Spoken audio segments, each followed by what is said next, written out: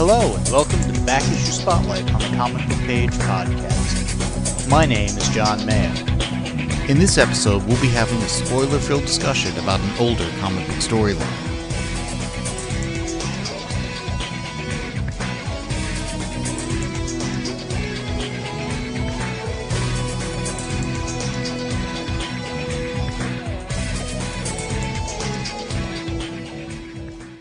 In this Back Issue Spotlight, I'm joined by Eric, and we're going to be discussing Eternals 1 through 6 by Jack Kirby, published in Marvel in 1976. Eric, how you doing tonight? I'm doing great, John. How you doing? I'm doing all right. Now, I got to say a couple of things before we actually get into these 6 issues. Jack Kirby, of course, is one of the founding fathers of Marvel. His impact on the comic industry, I don't think, can be overstated. The guy was just a creative powerhouse and got the nickname of the King of Comics for a reason. That having been said, I'm not going to say I'm crazy about his art style or some of his projects. And the Eternals, prior to reading this, I mean, I'd read some of the other series. I remember when Cersei was in the Avengers. I mean, I knew of the Eternals, but if you'd given me a trivia quiz on the Eternals, I don't know that I'd have done that well. Matter of fact, I found the movie. It's like, oh, I didn't realize that was an Eternal or whatever. It's like, and I was curious about this, having seen the movie, of where did they pull from the comics? Where did they, pardon the term, deviate from the comics? Because, of course, deviants, Eternals, that's part of it. And I found this kind of interesting, but much like the New Gods over at DC, this isn't really kind of in my wheelhouse as firmly as I might like it to be or whatnot. So, I mean, I'm glad I read this stuff, but am I going to say I'm just this wild fan of it? No, I'm not. All right, fair enough. But you've read some of this prior to us rereading it. I don't know that I'd ever read this original Eternal series. I'd read other Eternal series and of the Eternals. Okay. I don't recall having read this one before. Yeah, this is my first time reading this stuff. I have to admit, I'm a full-on sucker for Kirby. I love his art. Really, my love of Kirby art started in FF, just looking at how I just love his art style, and it always stuck with me. I think his work on the Fantastic Four was some of his best. It fit the property well, and he's got definite stylistic attributes, some of the foreshortening, some of the kind of big bombastic aspects of the art and stuff. It's part of his signature style, definitely, and there are parts of it that are great. Other parts of it don't always work for me. But different people, different tastes. So I'm glad you're more of a Kirby fan. Yeah, and I'm more of a cosmic fan too. So it kind of plays into my wheelhouse there. I love history. I love mythology. And so really this book kind of played into a lot of those facets. And I really enjoyed it. I thought, boy, this is actually a pretty novel concept on how these deviants, the humans and the Eternals, and how they came to be, and major events that we recognize through other teachings change the lens on it and change how it interacts. And I just thought it was brilliant. I thought that how it wove together, choosing the names of the Eternals, it was just, I found it to be a joy to read, and I enjoyed the art style. So for me, it was definitely pretty much 10s across the board for the first 6 issues. I guess for me, is part of it is I don't have those same sweet spots in terms of godlike beings, and I mean, I appreciated how they were doing some riffs on various mythologies and stuff like that, with the Eternals having the same names just pronounced differently. Like, you could see how they were the inspiration for the stories of, this, that, and the other. Yeah. But, and part of this is there is a very epic story going on in this series, but some of it just feels like it's happening, I don't want to say inexplicably, but, when Icarus, under his pseudonym of Ike Harris, is leading this archaeologist to the underground chamber of the gods. It's like, okay, he's Icarus. We'll figure he knew where it was because maybe he helped bury it. Who knows? But how did he get in with the professor? How did they all get here? It's like, I guess that doesn't matter. We're just here. Let's run with it, sort of a deal. Yeah.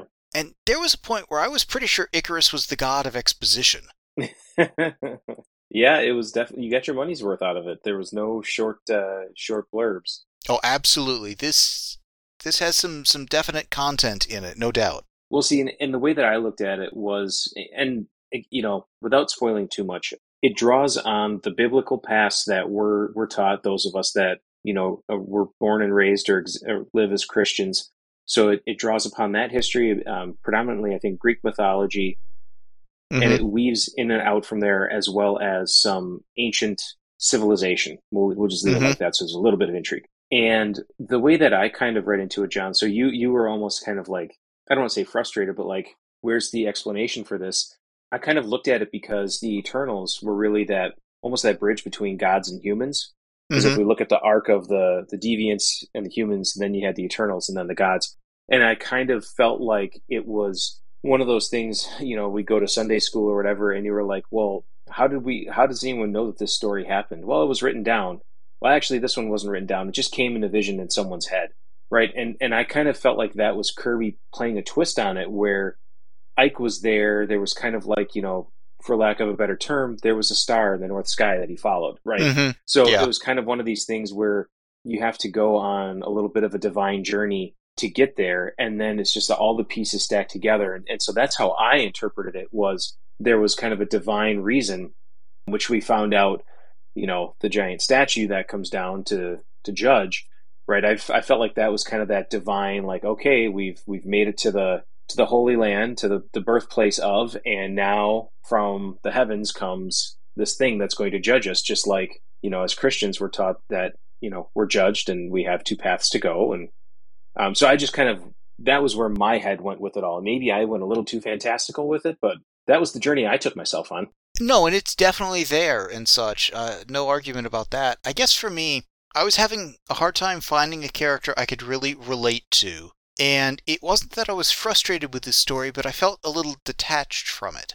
And again, I'm more for the superheroics or science fiction or something like this. And this is a lot more in the mythology and, I don't want to say the fantasy realm, but you know what I mean. More things are happening, not explained, but just, I would say you've got to take them on faith or whatever, but you know what I mean. Yeah. And it was some major world building going on here with the origin of the deviants, the humans, and the Eternals, and all of that stuff. And, again, the human race is going to get judged. I mean, there was some epic things going on here. Kirby clearly set out with it. This is the saga he wants to tell. Right. Yeah, and it points to the depth of creativity that Kirby had.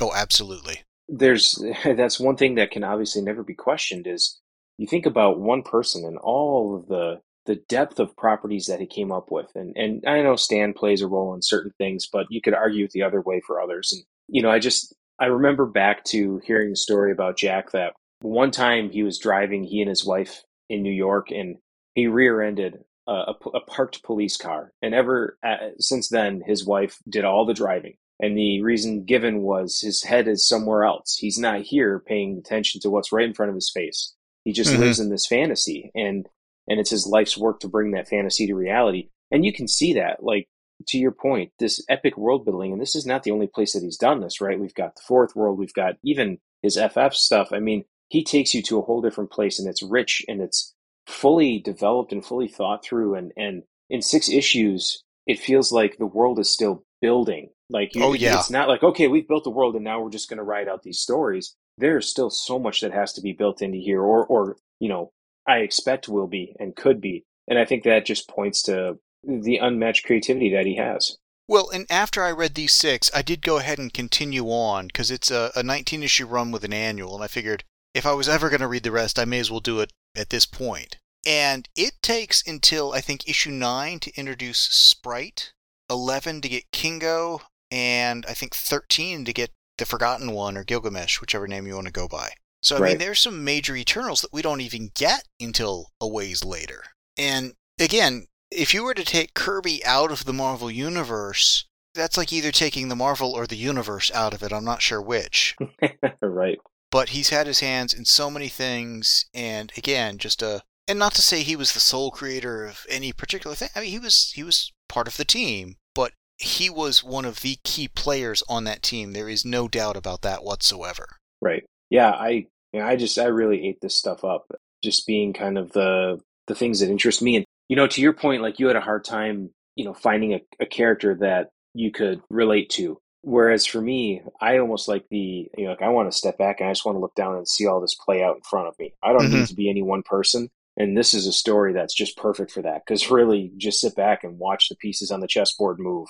Yeah, and there's a lot of movement, a lot of pieces, and not small moves either. This isn't a game of subtlety by any stretch. Right.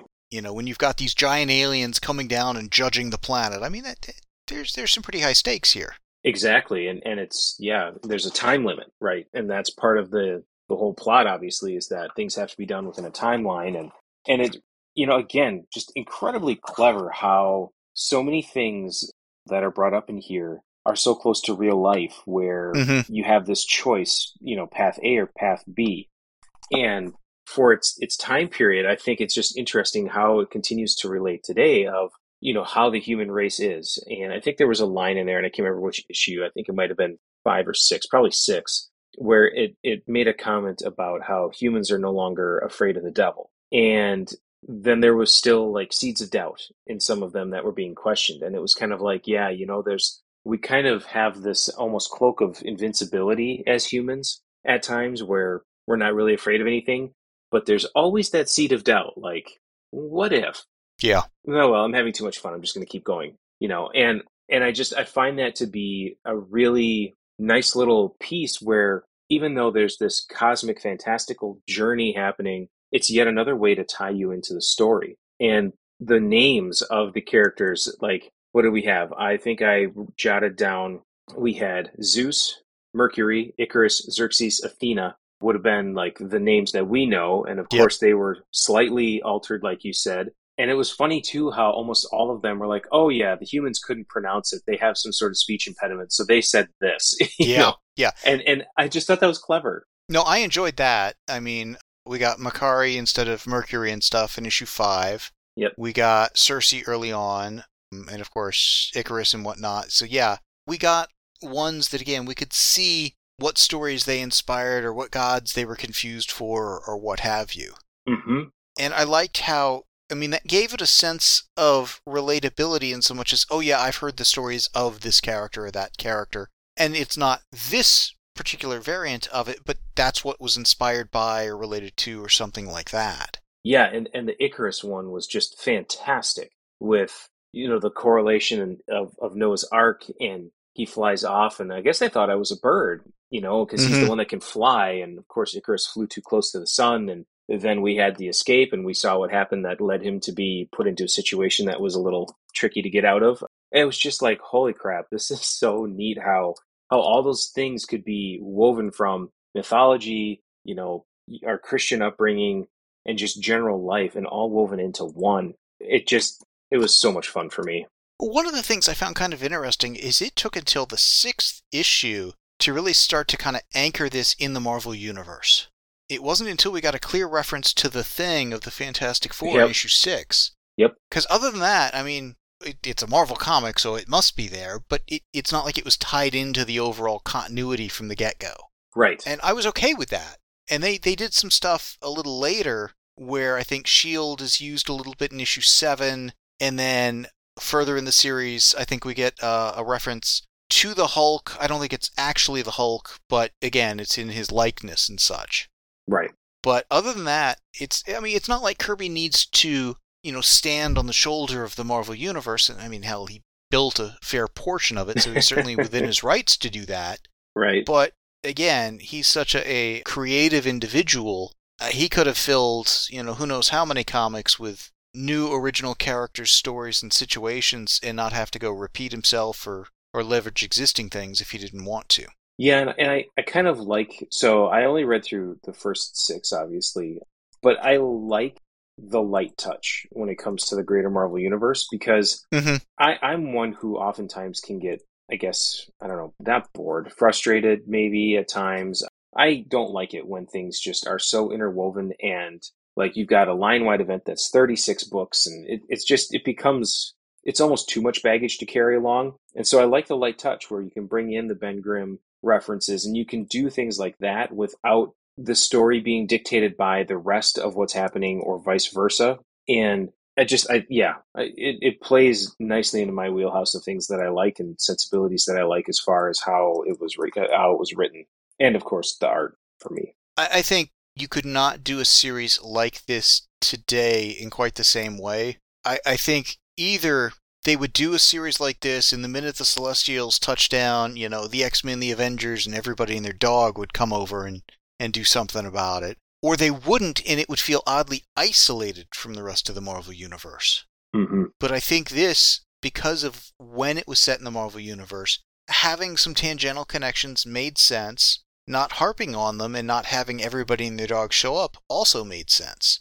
And let's face it, there wasn't a ton of room to be having the Avengers, the X-Men, the Fantastic Four, or whatever showing up here. There was plenty going on. Oh yeah, there was enough of, like, there were three, just looking through right now, 3 or 4 different places where they were going back and forth. They had New York, they had the underground in the ruins, and then they had on board the ship. I mean, they were zooming around to a lot of different places. You had multiple connected storylines going together. Yeah, man. Just looking at these splash pages, too, for me, it's just a feast. Well, yeah, I mean, Kirby doesn't skimp when he does the art and such. I may not care for the style, but man, he puts a lot of work into it and definitely fully realizes the world, and it's got his signature kind of look of the technology, everything from the Kirby Crackles on up and down.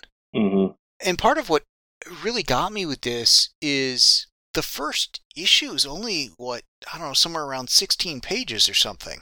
Yeah, it's relatively short.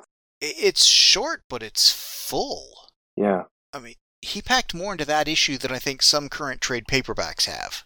Oh, gosh, yeah. The one issue could be an arc of Batman. Yeah.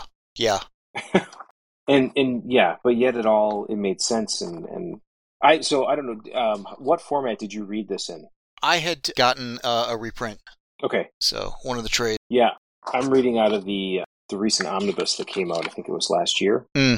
It was kind of cool because they have the letters pages in it. It's one of the few times that they've had the letters pages in an omnibus. They had, the first 2 issues had Eternal Utterings from Kirby, and then issue 3 on, it had the letters pages that were written in with the responses. So I thought that was really neat. That is interesting. I'm wondering why they decided to do that. I don't know, but I sure hope they continue doing that, because that's the only thing about getting collected editions is that you miss some of that stuff. But yeah, this one, not at all. It's all there. Yeah. Well, then the other thing that makes the collected editions different than the originals is you frequently get a recolored version. Yes. And you may get the same colors, but it pops. It pops in a way the originals don't. Yep. That's one of the things I've definitely noticed when comparing some of the current reprints I've got to like the DVD ROMs I got about 15 years ago, where they just did scans of some of the comics, all of the comics for various things. And it's like, okay, the colors, yep, they're more or less the same shade of blue or what have you, but it's a flatter, fuller color in the recolored version than they were just capable of back in the day. It's a subtle difference, but it is one that I tend to notice, again, particularly when you're able to compare, what it originally was and how they're representing it. Right. And I think for an artist like Kirby, having those cleaner colors and the more modern printing helps, because there are a couple of pages, particularly when you're getting all the carvings on the walls and stuff like that, it's a lot easier to make out. It pops a lot better in the newer printing. Yeah, I won't disagree with that. And it's interesting too, because I think I don't even know the right way. This is going to come out wrong. So everyone out there that cringes, I don't mean it the way it sounds. I don't think, but Kirby's art style it's detailed, but it's simplistic compared to, say, like an Artgerm or a Delato or Perillo. There's so much depth and shading and all of that. Whereas Kirby was working on a different era. So there's a different printing format and different capabilities with technology. And there's just something about his art and the way that the line structures are and how he had to, change the width and thickness and depth of his lines and his shadows to get the effects he wanted, versus now where it can be digitally rendered and you can have perfect gradients and you can even go in and set the angle of the lighting and have it do the work for you. Yeah. There's just something about the simplicity of his art and yet how deep it can be. I don't know. Just like I said, I can't describe it well other than to say, to me, it's just fascinating what he was able to do with the technology he had in his hands. Well, and he doesn't over-render things, but he's not light on detail either. Right. And there are rarely any panels where there's like just no background or anything like that, even for effect or something. So he's got a much more fully realized world in that respect than the average artist then or now would tend to do. Yep. His style is a little more, I don't say blocky, but his anatomy is, again, he's got a signature style to it. Which, I mean, for me, any artist, when their style gets a little too recognizable, sometimes can get in the way of the story for me. But I think part of why his style is so recognizable is not only is it somewhat distinct, there's so damn much of it out there to go see, you know? Right. Yeah, to me, in a way, it's kind of like John Romita Sr., his Spider-Man art. It's one of those things where you just look at it and you know who it is. Yeah. You know what it is. And it doesn't take away from anything. It just is so beautiful to look at. And I get that same kind of feeling from Kirby's art, no matter what it is. I look at it and I can't not know that it's him. And it just makes me happy. Yeah, there are a couple of artists out there from various eras that you take one look, it's like, okay, that's Gil Kane, you know, that's Jack Kirby, that's George Perez, or John Byrne, or, you know, whomever. Yep. And you only get that level of recognition if you've done a certain, I think, quantity of work and quality of work and have a significant, you know, fan base or whatever. Right. And certainly, you know, Kirby has one of the most impressive resumes in terms of characters created, stories worked on, and stuff like that I think any comic creator could have. Agreed. Now, this is a comic from 1976, so as is kind of the style of the time, it's kind of wordy, but again, doesn't get in the way of Kirby's art. Of course, Kirby being the writer and the artist definitely helps on that. But that's also how this can be so epic and so eventful in a fairly short page count. Right. No, I almost prefer, well, I shouldn't say I prefer wordier comics. I prefer comics that are more dense, but the story still has movement. Words for the sake of words is annoying. But to your point earlier on, what we were saying is that even though there's a lot of words on these pages, there's a lot of world building. The story is building, and it's not wasted. And that's what I appreciate. I like getting, you know, for lack of a better term, more value out of my dollar. And I feel like with this era, I get more value for my dollar. I get more time of enjoyment, because I think that's one of the biggest disappointments for me reading certain comics is when it ends so quickly. Yeah. And you're just like, well, what the heck, man? We just got started and now we're done. And these were nice and rich, but I also didn't feel like it was a slog to go through. I again was hoping I would have been more engaged than I was at various places in this. But what I liked is the story, things happened every issue. And while there were words on the page, there were a couple of places where, yeah, there's some exposition dump, certainly with Icarus at the beginning, but you got to set everything up, and you got 16 pages to do it. You're going to need exposition. That's a given. Right. You know, but in other places, it's not like it was just mindless banter or people talking for the sake of talking or a hidden issue where really it didn't feel like anything changed from the beginning to end. I mean, where this is at by the end of issue 6 versus where it started at the beginning of issue 1, so much has gone on there that by current standards, it's almost mind-blowing. And I'm sure there would be some people that would look at these pages thinking, oh my God, there's so much to read there. Right. By modern standards, yeah, sure, probably, but you get the story content to go with it. So it may not be for everybody, because I do think some modern readers would have problems with anything from this era or the Golden Age or some stuff like that. Yep. But certainly if you're going to try something of this era, going with Jack Kirby is certainly not a bad choice by any stretch of the imagination. And while it's a completely different story, I think anyone who enjoyed, say, The New Gods should check out The Eternals. It's a different Absolutely. story, but it's got the same godly, epic, overarching saga type stuff going on. Yeah, and anyone who is a cosmic fan, this hits right in there, or kind of a history buff, you know, like ancient civilizations, mythology, any of those things. They all fit well. And yeah, for me, I'm going to keep reading it. Obviously, I have the omnibus, so I have no reason not to. But I am going to keep reading it because I thoroughly enjoyed the first 6 issues. I will admit that I read a couple of the issues from the Gaiman run, and it just didn't do it for me. But I've never been a huge Neil Gaiman fan, so I wasn't, I guess, too shocked about that myself. So if you tried the Eternals, the Gaiman run, and it wasn't really your thing, but some of what we talked about now sounds interesting, it's probably worth going back and checking. Well, certainly, I think if you've had some exposure to the Eternals and want to learn more, going back to the source material is a good call. And again, as I was reading through this, having, recently watched the movie in the Marvel Cinematic Universe, and I'm like, oh, okay, their take on Kingo. Here, he's a famous Japanese movie star. They went in a different direction in terms of ethnicity and whatnot, but it was still the same basic core character. So they kept the essence of the character while changing a little of maybe the look of the character to be a little more representative of the modern culture or something like that.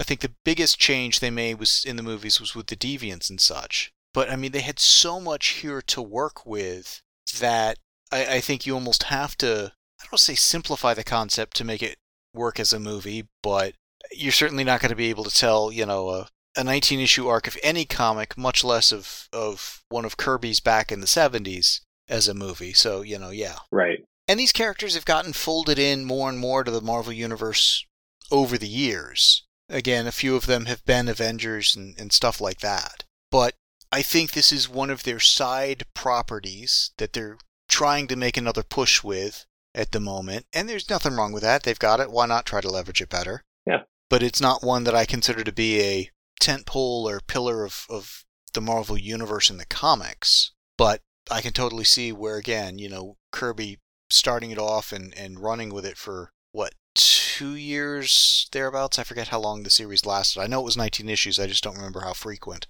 Yeah, that gives it a fairly solid foundation to build off of later. Absolutely. So like I said, I've already kind of gone through the rest of the run. Thought it was good, but again, the type of story it's telling, I think you nailed it. If you're into mythologies, history, epic sagas and stuff like that, you're definitely going to get your money's worth with this series, I think. That just wasn't so much what I was really looking for at the time. And that's fair. Not everyone can enjoy everything the same. Yeah. Anything else? No, I think I'm good. Cool. Recording clips for the Preview Spotlight episodes is easy, and we've got an open submission policy for these episodes. Please send in clips to support the comics you love as often as you can. If you'd like to get email reminders for the Preview Spotlight episodes, you can join the emailing list on the main page of the comicbookpage.com website. The deadline is typically the second Saturday of the month at 9 a.m. Check the main page of the website for more information and the exact deadline for the next Preview Spotlight. The show notes and forum for this podcast can be found at www.comicbookpage.com under the podcast and forum sections of the website. Please email us at theguys@comicbookpage.com and let us know what you think of what was discussed in this episode. Thanks for listening.